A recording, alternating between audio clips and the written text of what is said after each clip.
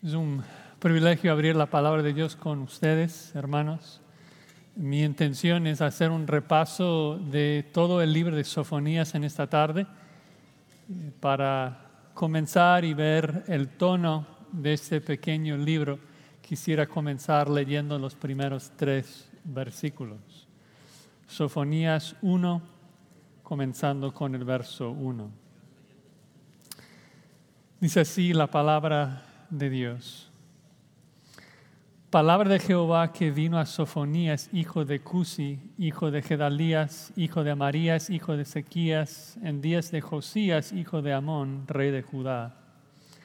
Destruiré por completo todas las cosas de sobre la faz de la tierra, dice Jehová.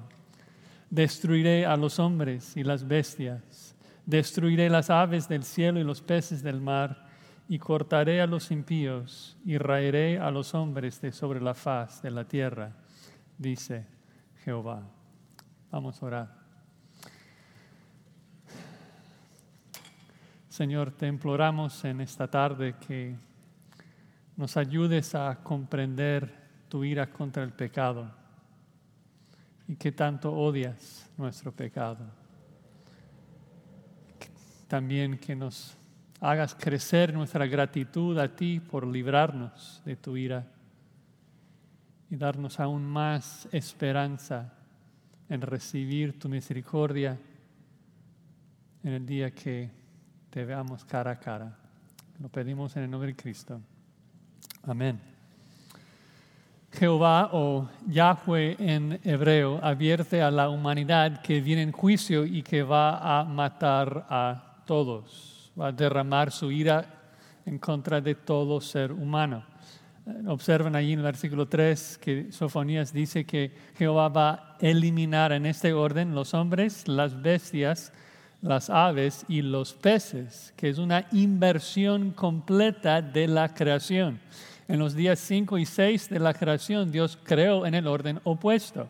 Primero los peces, luego las aves, luego las bestias y finalmente el hombre. Y el punto es de que Dios va a limpiar todo, va a matar a todos. De hecho, en el versículo 15 de Sofonías 1:15 dice que Dios va a traer tinieblas sobre la tierra, regresando la creación a su estado antes de las palabras sea la luz, allí en Génesis 1. Regresando la tierra a esa masa de material sin orden. Todo el orden creado será deshecho. Dios va a quemar todo. Y Sofonías, tratando de ayudarnos a comprender este concepto de juicio global, utiliza también mucho el lenguaje del diluvio de Génesis 6 al 9. Observen en el versículo 3, Sofonías 1:3, dice que Dios va a cortar a la humanidad de sobre la faz de la tierra, que es la misma frase que encontramos en Génesis 6:7. Recuerden que cuando Dios vio la maldad del hombre, que era mucho en la tierra, que todo designio del corazón del hombre era de continuo solamente el mal, Yahweh en ese momento, que es un guerrero, tomó su arco, tomó sus flechas y mató a sus enemigos. Derramó juicio sobre la tierra y mató a millones y millones de personas. Luego, después de ejecutar al hombre con el diluvio, Dios toma su arco y lo guarda en victoria, lo cuelga en las nubes, prometiendo que nunca más iba a inundar la tierra de nuevo con agua. Y Dios ha sido paciente por miles de años. Tan paciente que a veces la gente, los burladores, piensan que Dios nunca más va a regresar a juzgar. Recuerden que según de Pedro 3 habla de esos burladores. Dice de que ellos ignoran voluntariamente de que el tiempo antiguo fueron hechas por la palabra de Dios los cielos y también la tierra, que proviene del agua y por medio del agua subsiste. Dice, por el cual el mundo de entonces pereció anegado en agua, pero los cielos y la tierra que existen ahora están reservados por la misma palabra, guardados para el fuego en el día del juicio y de la perdición de los impíos.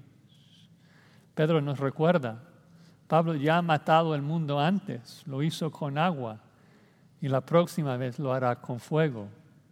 Jehová es un guerrero, ¿no? Y aunque colgó su arco en el cielo, nunca renunció a su espada.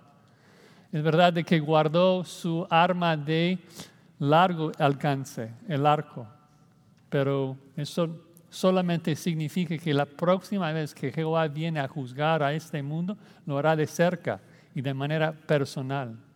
En ese día, Zacarías 14:4 dice que se afirmarán sus pies sobre la tierra y matará a toda la humanidad con la espada de su boca.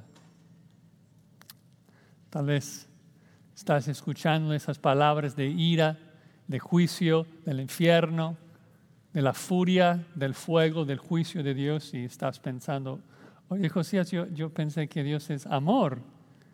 ¿Por qué hablar tanto de la ira de Dios? Bueno, es de que no queremos meditar solamente en los atributos que nos gusten. No podemos fabricar ideas en nuestras mentes de un Dios que nos caiga bien. Necesitamos creer y meditar y asombrarnos de Dios como Él se revela, no solamente en su amor y su gracia, sino también en su juicio, su ira. Y creo que Sofonías nos ayuda mucho en eso, porque es un libro que realmente exalta tanto el juicio y la ira de Dios como la misericordia y el amor de Dios. En los primeros 2 capítulos, Sofonías resalta la justicia de Dios y cómo se expresa frente al pecado, mostrando su ira, el juicio. Y luego en el 3 capítulo, Sofonías enfatiza cómo la misericordia de Dios se expresa frente a la santidad, que es puro gozo.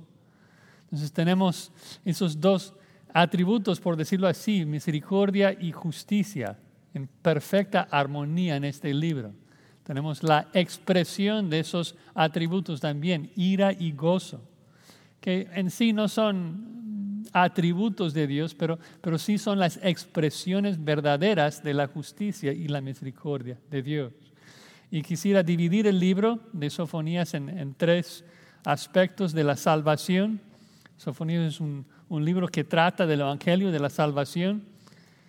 Y veremos 3 aspectos de la salvación que nos mueven a adorar a Dios por su ira y gozo. En el primer capítulo veremos la necesidad de la salvación, luego el llamado de la salvación y la promesa de salvación. Entonces 3 puntos, la necesidad, el llamado y la promesa de salvación. Comenzamos con la necesidad de salvación. ¿Por qué debemos ser salvos? Regresando al verso 2, Sofonías 1:2. El Señor dice, destruiré por completo todas las cosas de sobre la faz de la tierra. Y eso no es exageración. La humanidad es tan malvada, tan infectada por el pecado, que Dios tiene que limpiar toda la tierra de los humanos. Y solo para asegurar de que entendamos de que todo significa todo, el versículo 3 dice, destruiré los hombres, las bestias, las aves, los peces, cortaré a los impíos, raeré a los hombres de sobre la faz de la tierra, dice Jehová. El hombre, el último creado en Génesis 1, ahora es el primero que Dios destruye en ese día de Jehová, porque el hombre es la causa, el hombre es el problema en este mundo. O sea, los animales no trajeron pecado a este mundo, nosotros, los seres humanos. Es el pecado del hombre que provoca esa destrucción total. Entonces, como Pedro nos explicó en 2 de Pedro capítulo 3, Dios va a derretir los mismos elementos de esta creación física. Va a derretir las estrellas, los planetas. Todo se va a quemar. Y muchas veces cuando leemos esto del final de las cosas, la destrucción del cosmos, pensamos que eso solamente es para los impíos que están lejos de la iglesia, que no practican la religión. Pero interesante, vean cómo continúa en el versículo 4, que dice, extenderé mi mano sobre Judá y sobre todos los habitantes de Jerusalén. O sea, los primeros que Dios va a juzgar es su propio pueblo, ¿no? Ahora, ¿por qué Dios va a juzgar a Judá, a Israel? Bueno, tal vez ayuda a tener en mente un poco de cronología, historia, contexto histórico. El versículo 1 nos indica de que estamos en el reinado de Josías en los 600 antes de Cristo. Era un momento muy oscuro para Judá. Babilonia está a punto de exiliarlos y lo merecen porque son idólatras, son malvados. Y Sofonías realmente está advirtiéndoles de que un juicio viene y viene pronto, donde los babilonios van a venir, matar a los israelitas, exiliarlos. Incluso menciona de que los mismos hijos de Josías van a ser destruidos, matados. Pero lo curioso es de que Sofonías mezcla ese día de Jehová que viene pronto por los babilonios con el día de Jehová que viene al final de los tiempos en la gran tribulación. Entonces la inminente destrucción de Jerusalén sirve principalmente como una plataforma para llamar a todo el mundo a huir del gran día de Jehová, la gran tribulación cuando Dios destruye a todos. Y ese es el punto principal de este libro, el gran día de Jehová, la gran tribulación, que debemos huir de ese día de ira. Y es un libro tan relevante para nosotros entonces que para los lectores originales, porque seguimos esperando ese día, ¿no? Dios viene en juicio, cada impío será destruido, ¿no? Y interesante, en los principios que sacamos acá es de que las primeras palabras que Dios da cuando explica que va a juzgar a la humanidad es de que va a comenzar con su pueblo. O sea, después de decir que viene el día de Jehová, lo primero que dice es de que extenderé mi mano sobre Judá. No voy a extender mi mano contra los filisteos y contra los egipcios y contra los babilonios. Los primeros son de su propio pueblo. Es el principio que vemos por toda la Escritura. 1 Pedro 4:17, el juicio comienza ¿con quiénes? El juicio comienza por la casa de Dios. Es así siempre, que los más responsables de su pecado son los que saben. Son los que tienen la palabra de Dios, la ley de Dios, la luz de Dios. Es Capernaum que es juzgada con un castigo más fuerte que aún Sodoma y Gomorra. Jesucristo dice porque le rechazaron a Él directamente, ¿no? Y eso debe de aterrorizarnos a nosotros porque de todas las personas en toda la historia del mundo, nosotros conocemos mejor la verdad de Dios. Tenemos el Evangelio, ¿no? Tenemos a Jesucristo. Muchos de nosotros vamos a iglesias donde la palabra es predicada todos los domingos. Si nosotros nos encontramos en este juicio, será intolerable. El castigo es mayor para el que sabe. Vas a Hebreos 10. El que peca voluntariamente después de recibir un conocimiento de la verdad es el que recibe la mayor condenación. Dios dice, déjalos a mí. Mía es la venganza. Yo pagaré. Es horrenda cosa caer en manos del Dios viviente. Entonces tenemos que huir de la ira de Dios, ¿no? Ahora, ¿por qué Dios estaba tan airado en contra de su pueblo? Bueno, vean el versículo 5. Es porque su pueblo estaba adorándolo, mezclando la adoración a Jehová con adoración a otros dioses, que se llama sincretismo, mezclar adoración verdadera con el mundo.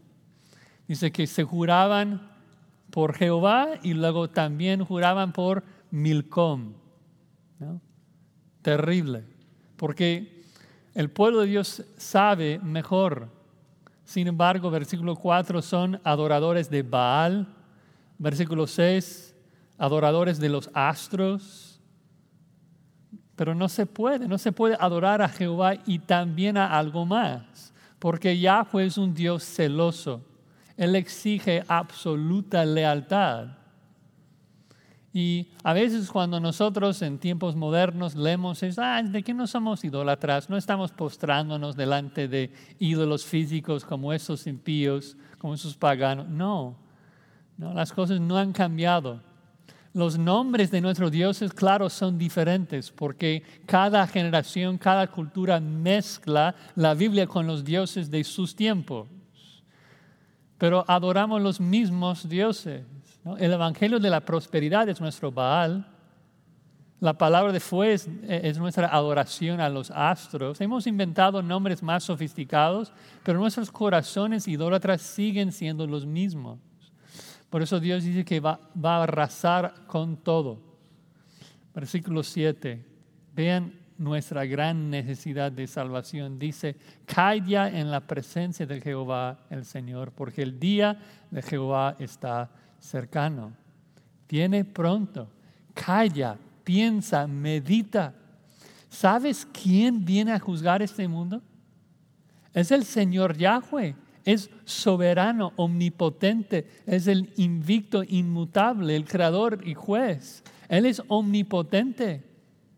Una capacidad increíble de castigar al malvado. Es santo, es celoso y el día de la venganza está en su corazón.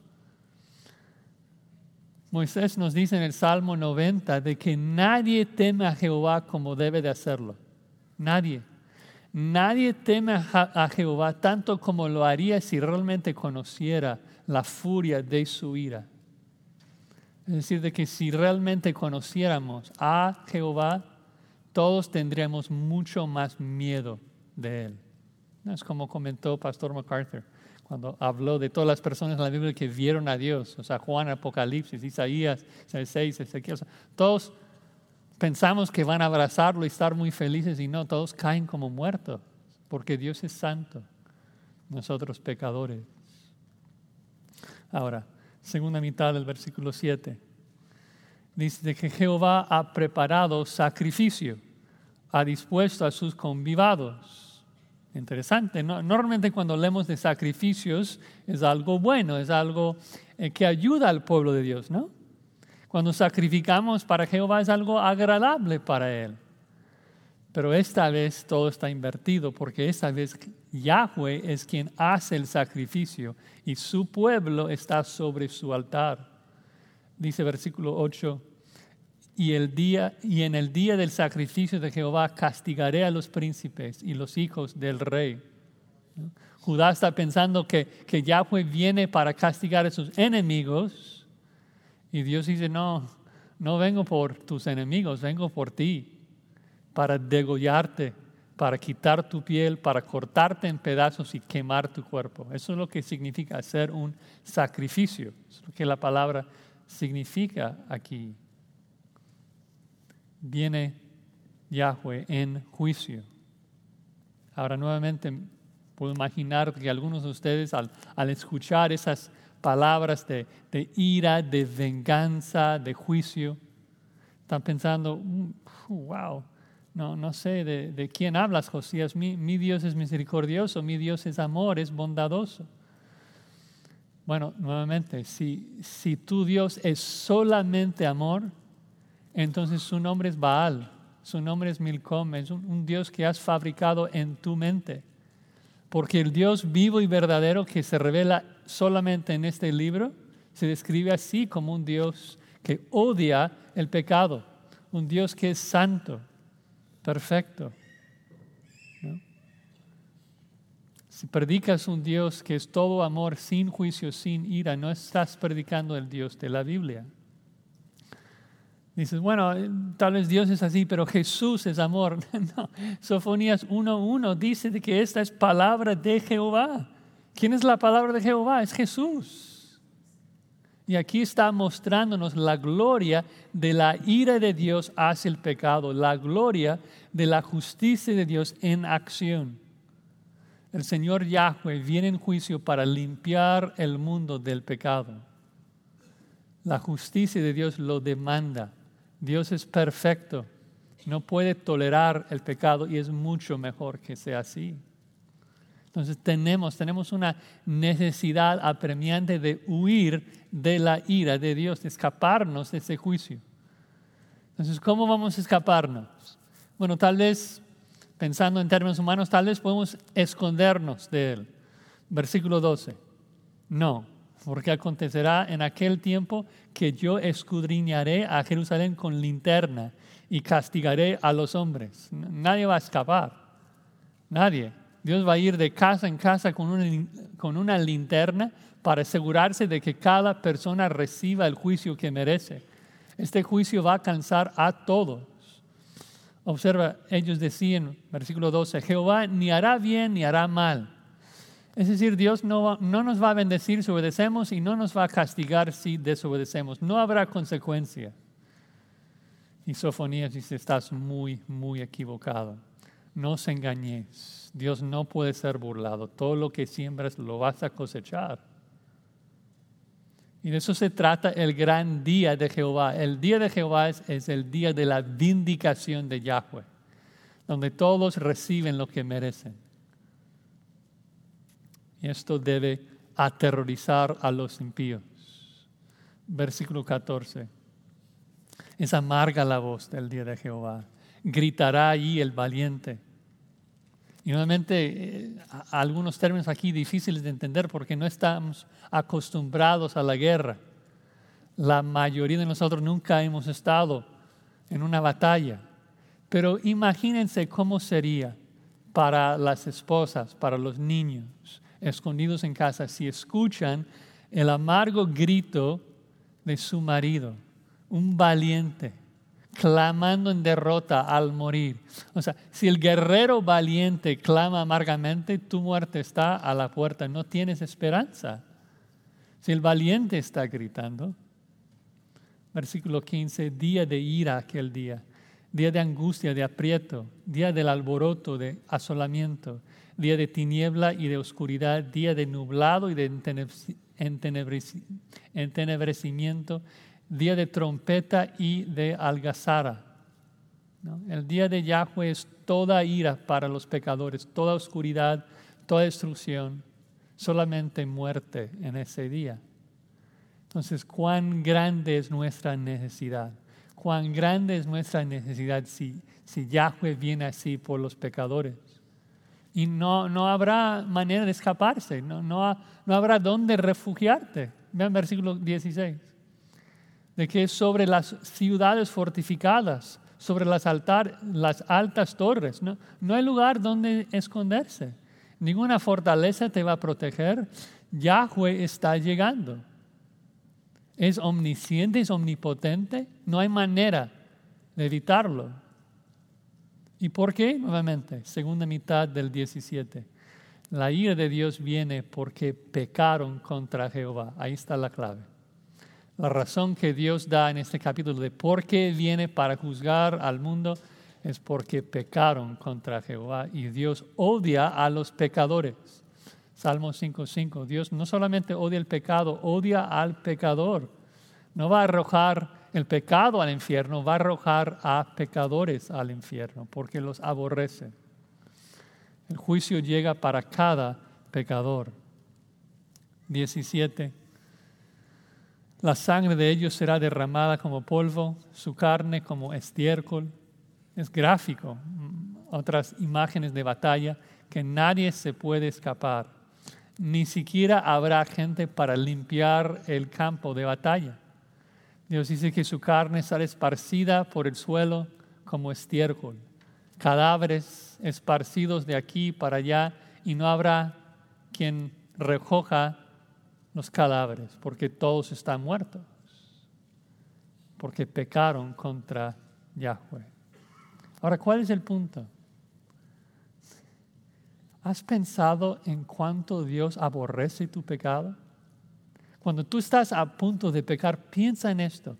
Pienso cuánto debe odiar Yahweh tu pecado para responder así.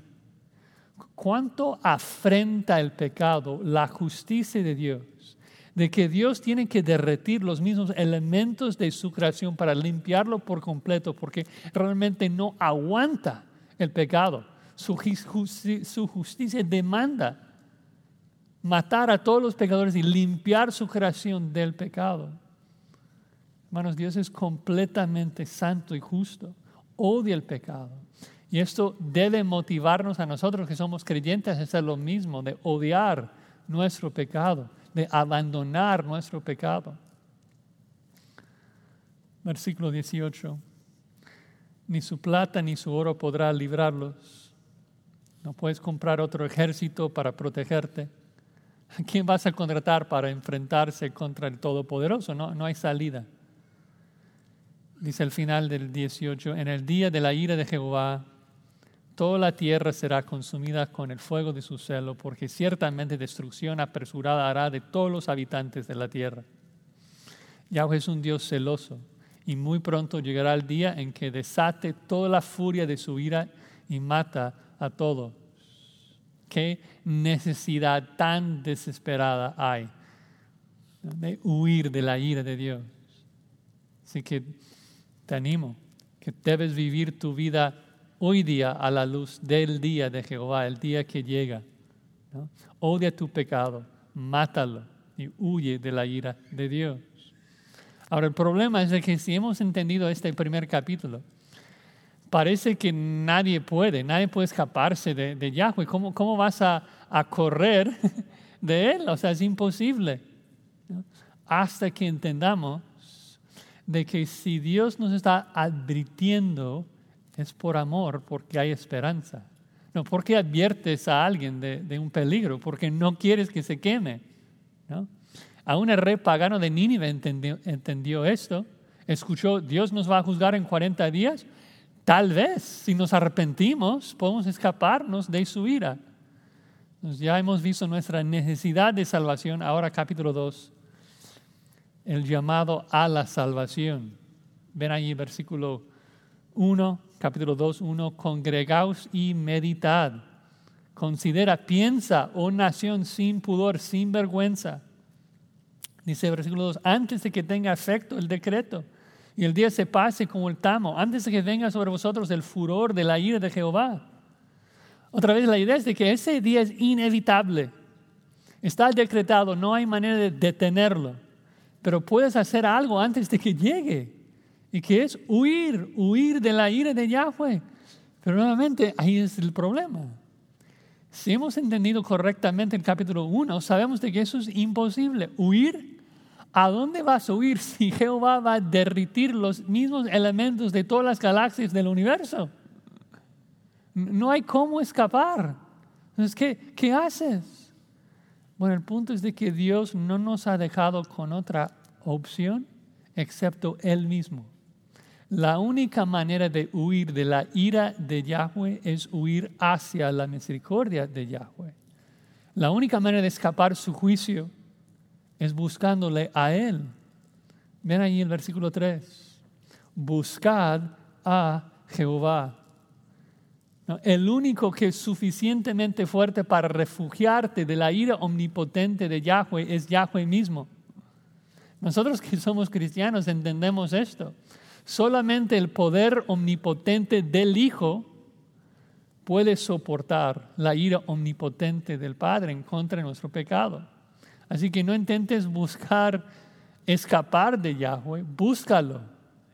Arrepiéntate, humíllate y busca a Dios. No externamente, no dice que debemos ir al templo de ofrendar más, no dice ofrece más sacrificios, da tu diezmo, no. Dice busca a Jehová de todo tu corazón, entrégale tu lealtad completa. Y dice, final del versículo 3, quizá seréis guardados en el día del enojo de Jehová. Busca a Yahweh, es tu única opción, la única oportunidad de sobrevivir ese día de Yahweh. Bueno, por el tiempo vamos a revisar el resto del capítulo 2 muy rápidamente. Habla del juicio de las naciones. Básicamente, Dios mira a las 4 esquinas del mundo y pronuncia venganza sobre todas las naciones. Versículos 4 al 7, los filisteos al oeste serán exterminados. Moab al este se va a convertir en Sodoma en el 8 al 11. En el 12, Etiopía al sur será matada por la espada de Yahweh. Y luego en el 13 al 15, Asiria va a perecer, Asiria que queda al norte de Israel. Y luego, sorprendentemente, en el 3, 1 al 8, Dios también proclama juicio contra Jerusalén. Contra Jerusalén, en 3, 1 al 8. Pero la verdad es que lo más sorprendente de esta sección es de que aprendemos de que la destrucción del mundo no es solamente para juzgar al impío, sino que Dios está destruyendo al impío para el bien de su remanente, porque después de limpiar la tierra y recrearlo, lo va a repoblar con su remanente. Es decir, de que el juicio del mundo sirve para eliminar a todos los enemigos del remanente y hacer de que la tierra sea un refugio para el pueblo de Dios. Vean ahí en Sofonías 2:7. Porque Dios va a exterminar a los filisteos. Dice al final, será aquel lugar para el remanente de la casa de Judá. ¿No? Sofonías 2:8. Yo he oído las afrentas de Moab, los denuestos de los hijos de Amón, con que deshonraron a mi pueblo. Y Yahweh lo toma muy personal cuando su remanente es perseguido. Jesucristo dice a Saúl, Saúl, Saúl, ¿por qué me persigues? Cuando alguien persigue a la esposa de Cristo, Cristo lo toma personal. Y es por eso que Dios va a juzgar primordialmente a Jerusalén en este pasaje. ¿Por qué? Porque Jerusalén es la ciudad que más ha perseguido al remanente, más ha perseguido al pueblo verdadero de Dios. En el 3:1 Jerusalén se compara con Nínive. Se llama la ciudad opresora que devora al pueblo de Dios como leones. Así que Dios juzgará a todos los pecadores. Va a hacer de la tierra un santuario para su remanente y esto debe consolarnos. Esto debe llenarnos de consuelo, que nuevamente es un concepto difícil para nosotros que vivimos en el oeste y realmente no somos perseguidos por nuestra fe. No entendemos cómo es que la venganza de Yahweh nos va a dar consuelo. Pero pensar en la venganza de Jehová realmente debe transformar nuestra vida por completo. Debe librarnos por completo del odio y de la ira contra el mundo. Debe elevar nuestra adoración a Dios. Solo piénsalo para darles una ilustración. Ponte que estoy con mi esposa Cristal en el súper y estamos allí listos para pagar y Cristal comienza a compartir el evangelio con una dama ahí y la mujer se enoja, comienza a difamar a mi esposa, a decirle unas palabras feas. Bueno, ¿cuál sería nuestra reacción normal, pecaminosa? Nuestra primera reacción, pues enojarnos con ella, frustrarnos con ella. Luego llegamos al estacionamiento y otra vez está ahí, nos corta el paso y nos toca el claxon y nos grita unas palabras feas y como que estamos sufriendo porque nos está persiguiendo, nos está lastimando y queremos vengarnos. Queremos decir algo, queremos hacer algo. Pero ¿qué pasaría si Dios en ese momento nos diera una visión del futuro y viéramos esa mujer que nos corta el paso, acelera, entra en la calle y de repente viene un camión de la nada y ¡pah! Se choca con ella y muere en una explosión en ese momento? ¿Todavía vas a estar enojada con ella? ¿A saber de que en 5 minutos va a morir así? No, vas a sentir lástima. Vas a sentir mal por ella. ¿Cuánto más al saber de que en unas pocas horas, en unos pocos días o años, pero muy pronto, todo incrédulo recibirá la ira de Jehová? Si alguien insulta a mi esposa, yo fácilmente podría decirle, ¿sabes quién es su papá? Tú acabas de insultar a la hija de Yahweh. No tienes idea de lo que has hecho. Él te va a hacer pedazos si no te arrepientes. Después de quitarte la vida, te va a resucitar, te va a dar un cuerpo capaz de resistir el fuego de su ira por toda la eternidad. Y esa realidad me quita toda necesidad de airarme contra la gente. Me permite vivir libre de esa necesidad de vengarme y más bien me lleva a orar por ellos, de llamarles arrepentimiento como Dios hace aquí, a orar por ellos. Padre, perdónalos, no saben lo que hacen, no tienen idea de lo que les espera, perdónales. Y nos unimos a Dios mismo en llamar a esos pecadores a la salvación. Que Dios dice, mirad a mí y sed salvos todos los términos de la tierra. Pero para aquellos que no lo hacen, esperamos que llegue el día de la venganza de Dios, ¿no? Dice Sofonías 3:8, eso mismo. Por tanto, esperadme, dice Jehová, hasta el día que me levante para juzgaros, porque mi determinación es reunir las naciones, juntar los reinos, para derramar sobre ellos mi enojo. Todo el ardor de mi ira, por el fuego de mis celos, será consumida toda la tierra. El punto es de que Dios va a reunir a todos los pecadores del mundo y va a derramar su ira sobre ellos. Y eso, por supuesto, debe motivar a los pecadores a huir de la ira de Dios. Pero observa, el punto principal del versículo 8 no tiene que ver con los incrédulos. No, Dios no se dirige a los incrédulos. Dice a nosotros, esperadme, confíen en mi venganza. Porque cuando consideramos la ira de Dios, nuestra adoración aumenta. En primer lugar, como dije, nos llena de gratitud, ¿no? Nos ayuda a pelear contra nuestro pecado sabiendo que Dios lo odia. Nos ayuda a confiar en Él, ¿no? Que Dios no va a permitir que alguien nos haga daño si no es para nuestro bien. Pero también creo que la lección principal de la ira de Dios que vemos en la Escritura es de que aumenta nuestro aprecio por la misericordia de Dios. Que no tenemos que encontrarnos en este juicio. Romanos 9 es un capítulo que enseña eso de manera explícita. Voy a leer un par de versículos, tú conoces el pasaje, no tienen que buscarlo.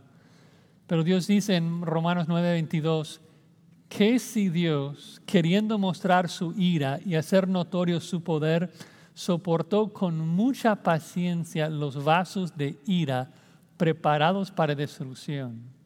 ¿Y por qué lo hizo así? Para hacer notorias las riquezas de su gloria. Las mostró para con los vasos de misericordia que Él preparó de antemano para gloria. ¿Por qué Yahweh derrama su ira sobre los pecadores? Para magnificar su misericordia sobre nosotros, que merecemos ese castigo y recibimos salvación. Tan a menudo, hermanos, nosotros que estamos en Cristo nos olvidamos de la ira de Dios, porque nunca la experimentamos. En Cristo ya no hay ninguna condenación. Ya que Cristo cargó toda la ira de Dios a nuestro favor, pues nunca vamos a experimentarla. Todo lo que recibimos es gracia, es amor, es misericordia. Pero nunca debemos de olvidar quién es Dios. Dios es santo y le adoramos mejor cuando entendemos todas sus perfecciones. Es más glorioso tal como Él es. Por más incómodo que me sienta al pensar y contemplar en el día de Jehová, en el infierno, debo hacerlo. Me viene a la mente otro pasaje en Isaías 63. Escuchen la descripción de Dios del día de Jehová, del día de su ira. Dice Isaías 63:1. ¿Quién es este que viene de Edom, de Bosra, con vestidos rojos? Este hermoso en su vestido que marcha en la grandeza de su poder. Y Yahweh contesta, yo, el que hablo en justicia, grande para salvar. Isaías pregunta, ¿por qué rojo tu vestido y tus ropas como del que ha pisado en lagar? Dios contesta, yo he pisado solo el lagar. De los pueblos nadie había conmigo, los pisé con mi ira, los hollé en mi furor, y su sangre salpicó mis vestidos y manché todas mis ropas. Porque el día de la venganza está en mi corazón y el año de mis redimidos ha llegado. Miré y no había quien ayudara. Me maravillé que no hubiera quien sustentase y me salvó mi brazo y me sostuvo mi ira. Y con mi ira hollé los pueblos y los embriagué en mi furor y derramé en tierra su sangre. Es gráfico, es difícil leer esto y pensar en nuestro Dios así, de que Yahweh está arrojando a pecadores en su lagar y está pisoteándoles como uvas en una furia desenfrenada hasta que la sangre de ellos salpica toda su ropa, mancha todos sus vestidos y queda todo rojo. Y dices, Josías, ¿qué vamos a aprender de esto? ¿Por qué debemos considerar eso? Bueno, en primer lugar, porque te ayuda a ver qué tanto Dios odia tu pecado. Si amas a Dios, ¿cómo vas a hacer algo que le hace sentir así? Pero en segundo lugar, porque aumenta nuestra gratitud cuando consideramos esto. Cuando pensamos que nosotros, que justamente yacíamos en el lagar de Yahweh, en ese último segundo antes de ser aplastado por su pie omnipotente, Cristo nos empujó y Cristo fue pisoteado en nuestro lugar. Y ahora nos quedamos con los rostros, con las ropas, salpicados por la sangre preciosa de Cristo, quien derramó su sangre por nosotros. Aquí estamos, vivimos la vida cristiana frente a este Cordero sacrificado, inmolado, asombrado de que Él tomó la ira de Dios. ¿Y qué significa esto? Si en tu mente la ira de Dios no es algo muy grande, si no pasa nada pasar por la ira de Dios, entonces lo que Cristo hizo no es tan increíble. Pero cuando entiendes de que la ira de Dios es tan fuerte que va a derretir todas las galaxias del universo, que tiene el poder de matar a todos los seres humanos en el mundo, y que Cristo bebió esa ira por ti. Cristo sufrió esa ira. Cristo sufrió ese infierno por ti y por mí. Pues crece nuestra gratitud a Dios. Decimos aleluya.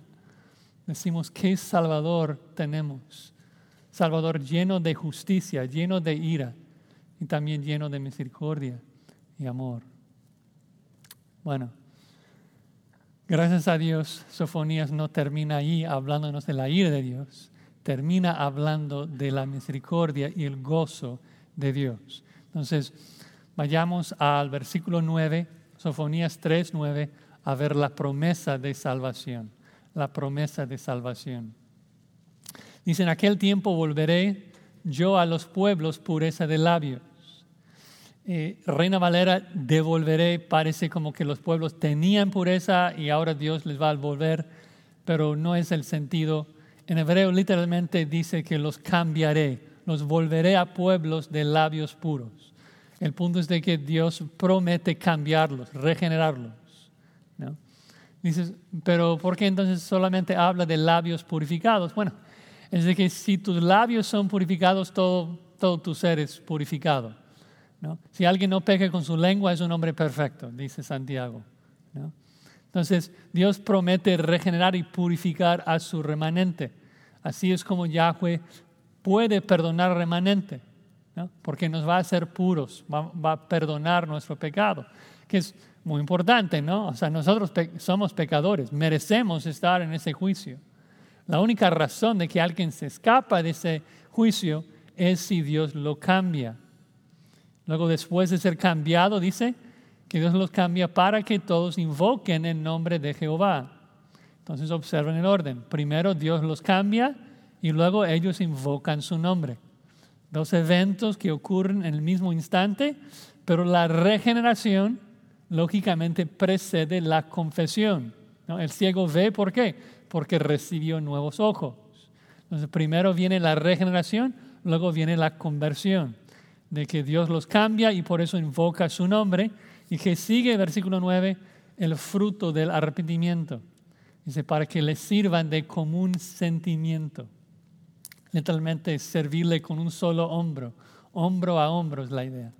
De que después de invocar el nombre del Señor y ser salvo, viene el fruto, el servicio de los santos. Y ese versículo entonces básicamente es la versión del Antiguo Testamento de Efesios 2, 5 al 10, ¿no? Pablo dice que somos salvos por fe, no por obras. Sofonías dice, comenzando al comienzo del versículo, Pablo dice de que Él nos dio vida, ¿sí? Y luego Sofonías dice, Yahweh les va a cambiar. Luego Pablo dice que somos salvos por fe, no por obras. Y Sofonías dice de que invocarán el nombre de Yahweh sin mencionar la ley ni la obediencia. Y luego Pablo dice, el fruto es de que vamos a andar en las buenas obras que Él preparó de antemano para que anduviésemos en ellas. Y Sofonías dice que vamos a servir a Dios hombro a hombro. Realmente increíble la perfección de la Escritura, de que existe una cohesión perfecta de teología en todos los libros de la Biblia.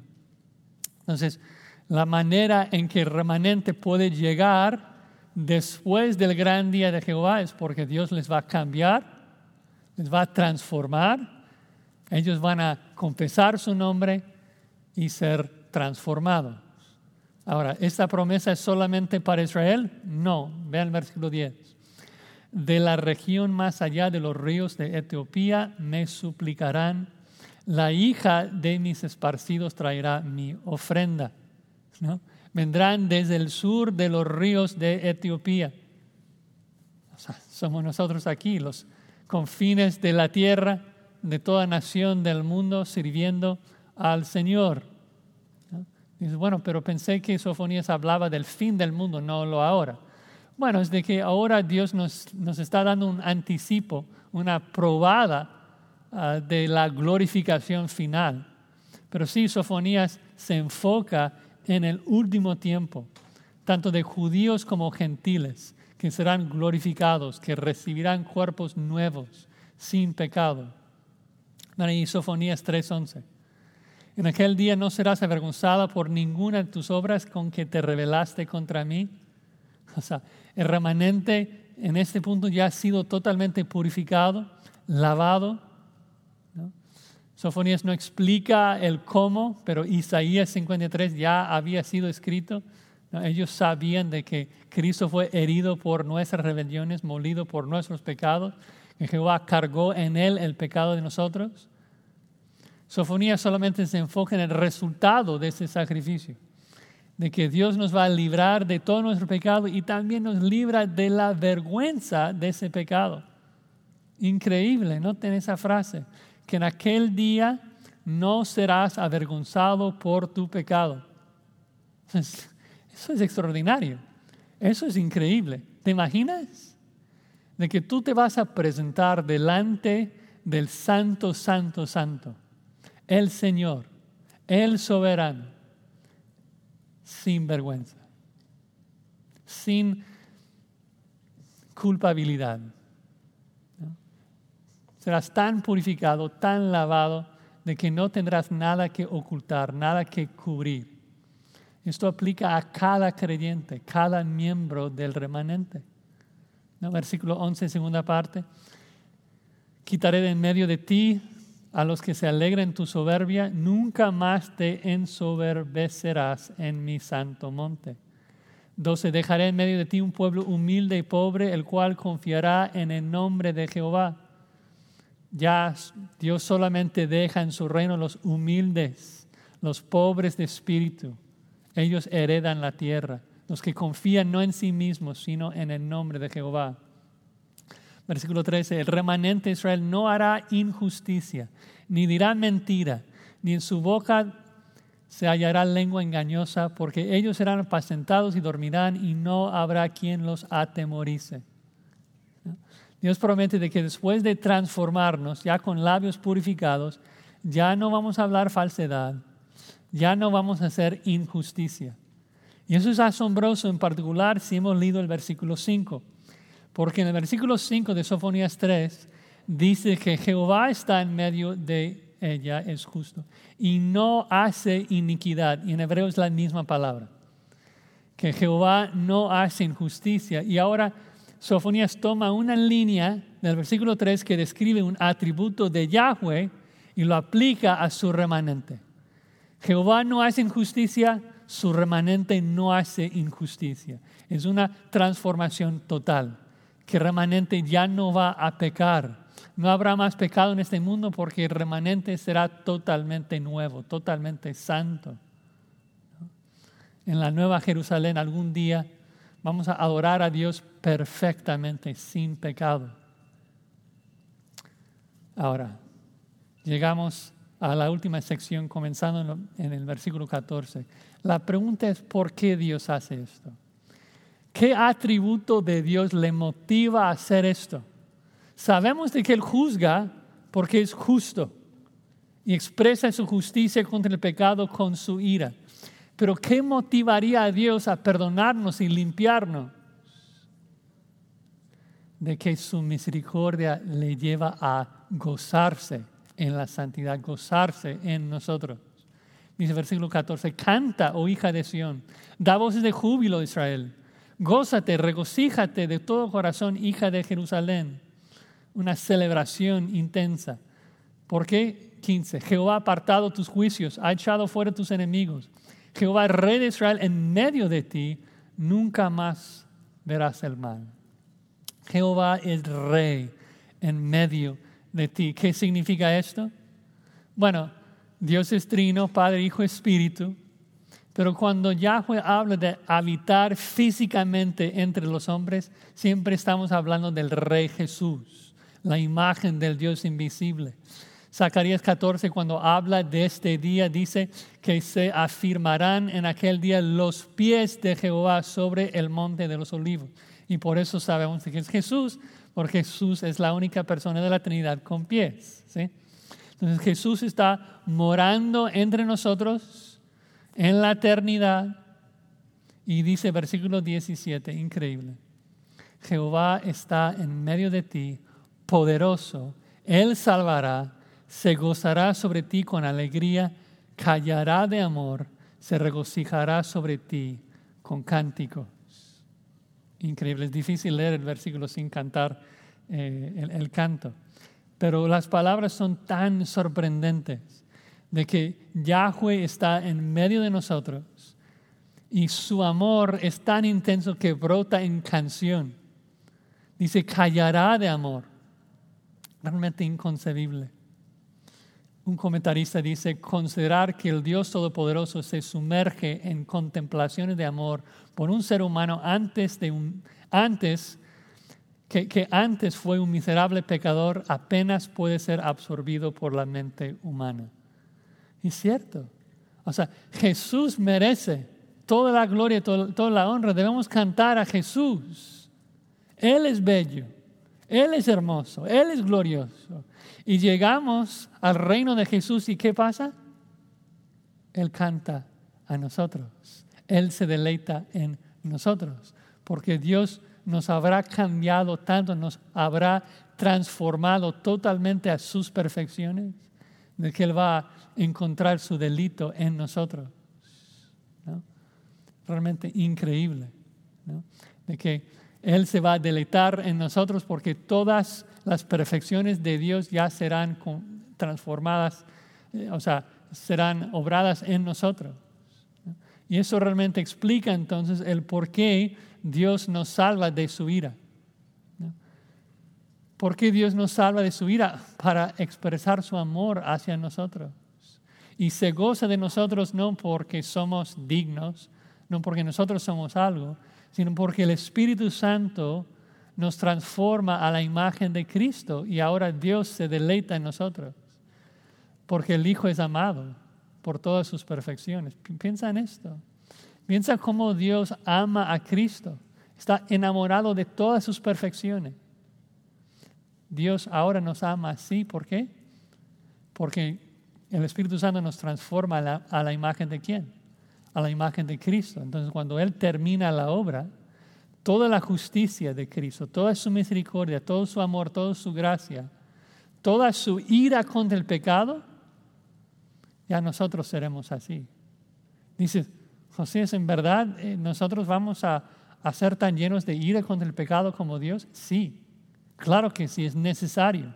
Porque tú jamás vas a dejar de pecar hasta el momento que tú odias tu pecado como Dios lo odia. Es un atributo tremendo, perfecto, el de odiar el pecado, ¿no? Nos damos cuenta entonces de que este pasaje no trata de nosotros, de nuestra dignidad. Se trata de la perfección y la belleza de Cristo que el Espíritu Santo obra en nosotros. Bueno, un par de versículos más. Ven allí, Sofonías 3:19, que promete que ningún creyente se va a excluir. Dice, aquí en aquel tiempo yo voy a lidiar con todos tus opresores. Salvaré a la que cojea, recogeré la descarriada, y os pondré por alabanza y por renombre en toda la tierra. ¿No? Ninguna discapacidad va a impedir que un hijo de Yahweh regrese a casa. Los cojos no serán abandonados, ningún prisionero será dejado atrás. Ningún miembro del remanente de Yahweh estará fuera de su alcance. Jesús no pierde a ninguno. ¿No? Así como ningún pecador puede escaparse de la ira de Yahweh en el capítulo 1, ningún creyente puede perder su salvación. Dios está trayendo a todos sus hijos a casa. Nadie puede arrebatarlos de la mano del Padre. Y ahora todos seguros y bendecidos, versículo 20, llenamos la tierra. Dice, la ira de Yahweh alcanzó, como la ira de Yahweh alcanzó la tierra en el capítulo 1, ahora el remanente de Yahweh tiene un nombre en toda la tierra. Dice, en aquel tiempo yo os traeré, en aquel tiempo os reuniré yo, pues os pondré para renombre y para alabanza entre todos los pueblos de la tierra, cuando levante vuestro cautiverio delante de vuestros ojos, dice Jehová. Increíble.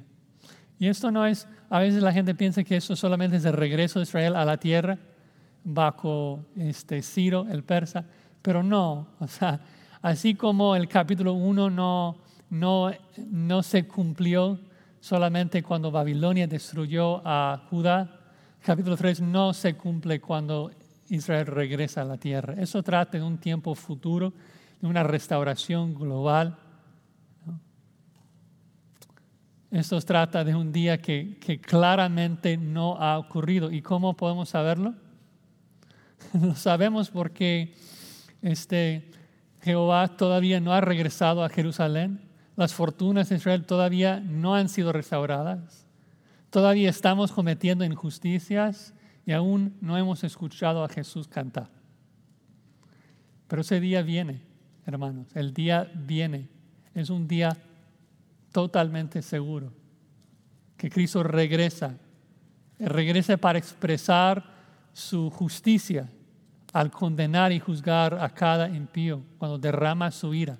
La ira del Cordero que será derramada a toda la tierra y todo impío va a morir. Y también viene para expresar su misericordia y su amor en el momento que va a gozarse de su pueblo, que va a cantar de amor por nosotros que Dios ha salvado. ¿No?